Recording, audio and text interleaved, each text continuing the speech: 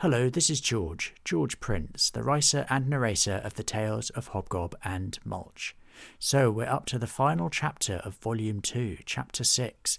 I actually got quite emotional when I wrote this story, so I'd like to hear what you think. Please do send me messages, drop comments. You can follow Hobgob and Mulch at Hobgob and Mulch on Twitter and Instagram.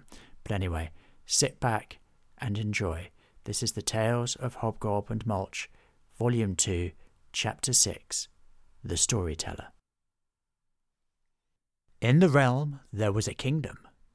In the kingdom there was a village. In the village there was an inn. And in that inn 2 friends, Hobgob the Goblin and Mulch the Tree, told the tales of their adventures. The Tales of Hobgob and Mulch.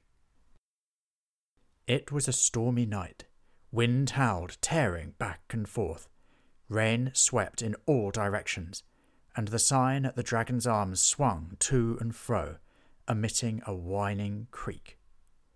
Inside, Hobgob, Mulch, and their friends were warm, cosy, and enjoying their storytelling.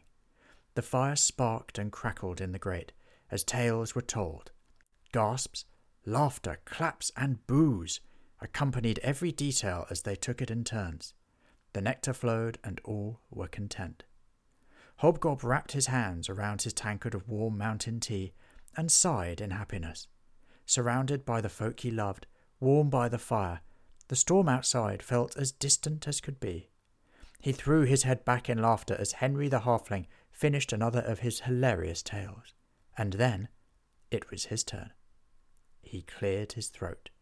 "The Tale of the King for a Day," he began.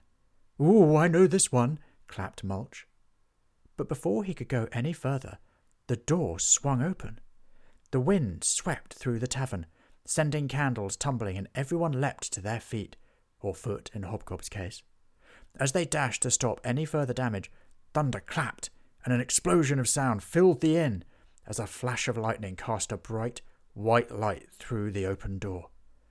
And there they saw the silhouette. A cloaked stranger stood tall, unbowed by the shrieking wind and rain. They stared open-mouthed. Then the door slammed shut.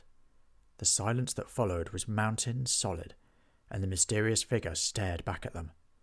With a slow movement, the stranger pulled back the hood of his cloak, revealing a face chiselled from ancient rock. Thick hair and beard hung low, and his sharp eyes moved across the huddled friends. They all shuddered. This was a wild wanderer.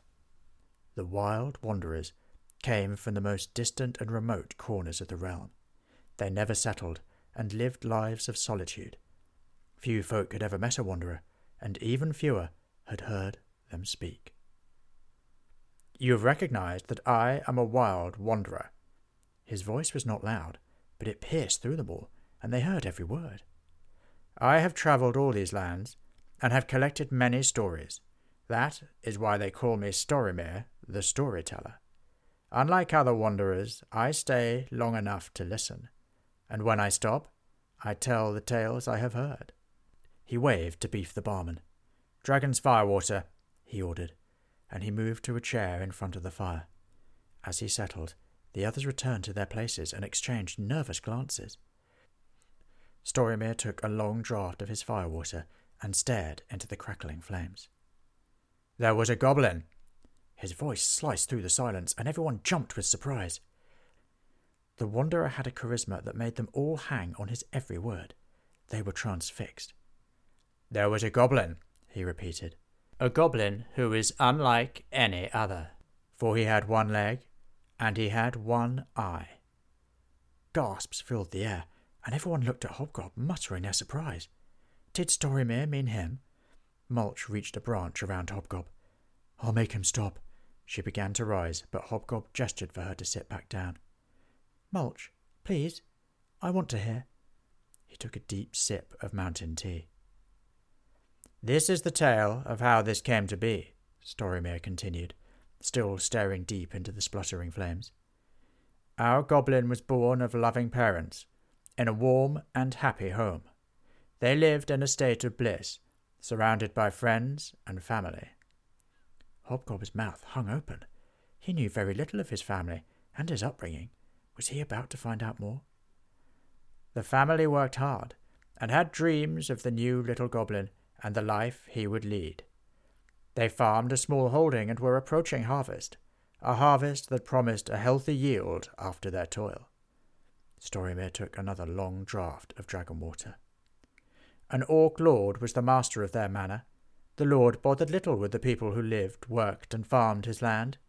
He had enjoyed a great bounty at war, and now contented himself with a life of excess within his stronghold. But this tranquillity could not continue. The orc lord fell under the influence of a mage who made wild claims. He had the power to see the future, and the power to alter the past, but all he did was to promise more than he could ever deliver, and in so doing he angered the orc lord, who had given much coin to the mage, and expected much in exchange. Hobgob still clutched his goblet of mountain tea, although it now grew cold. Wiping his mouth after another long draught, Storymir carried on. The mage consulted his runes. How could he attain the powers that he had promised? He needed to demonstrate his great strength before the Orc Lord turned on him. The runes came back with an answer. He must make a sacrifice, the sacrifice of an eye to the dark gods, and he would receive eternal wisdom. Unwilling to sacrifice his own eye, the mage set upon a plan. He assumed a disguise, the disguise of a wild wanderer, and left the stronghold by night. He stalked into a nearby hamlet and approached the cottage with a warm light beaming from the window. The sound of merriment drifted out, and he stopped for a moment. Any creature with a heart would have turned back, but the mage hammered on the door. Our goblin's father opened his door and, without hesitation, gestured the stranger into his home. The fire blazed bright as laughter filled the air. "Come, stranger, rest your feet and take our food and drink. You must be weary from your wandering." "Weary I am," lied the mage. "I have wandered far from the wild lands, but before I rest, allow me to admire your home." The mage spied all of those present, and his stare set upon the most defenceless, our goblin, a mere babe. Wasting no time, he grabbed the tiny goblin and sprung out of the window, racing back to the stronghold. The friends gasped, slamming feet and fists in rage at this deplorable behaviour. "Don't stop," instructed Hobgob, and they all fell silent. At the stronghold, the mage made his sacrifice. An eye was taken from the tiny goblin, and he removed a leg to prevent escape. Satisfied that he had pleased the dark gods, he returned to the Orc Lord to demonstrate his powers. But, of course, his barbaric act had the opposite effect. No gods would reward such brutality. His powers were only diminished, and his failure enraged the Orc Lord, who cast the mage into his deepest, darkest dungeon, where he was forgotten and faded to a wretched end. The Orc Lord's men found the goblin child, and all were horrified by his injuries. The Orc Lord ordered that he be nursed, and he personally taught him to walk, overcoming his wounds.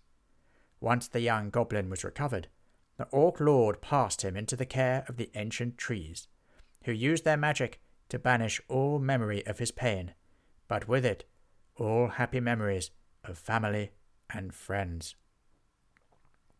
Storymir rose from his position by the fire and drained the last of his dragon's firewater. "I wandered through that fairy goblin village and heard the hateful tale.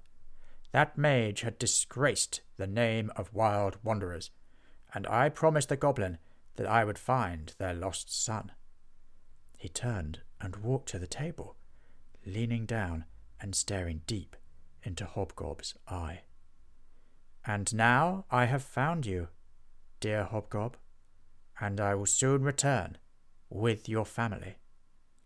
Storymir swept his cloak and strode out of the inn into the stormy night. Stunned, the friends all looked at Hobgob, and a single tear rolled from his eye. "At last," he sighed. Thank you so much for joining me for the Tales of Hobgob and Mulch. To hear about upcoming episodes, please do hit subscribe. Also, you can follow Hobgob and Mulch on Instagram and Twitter at Hobgob and Mulch, and please leave comments wherever you want to. It's always great to hear from you. All of the stories are written and narrated by me, George Prince, copyright 2020. I'm very much looking forward to seeing you next time. Thank you. Bye-bye.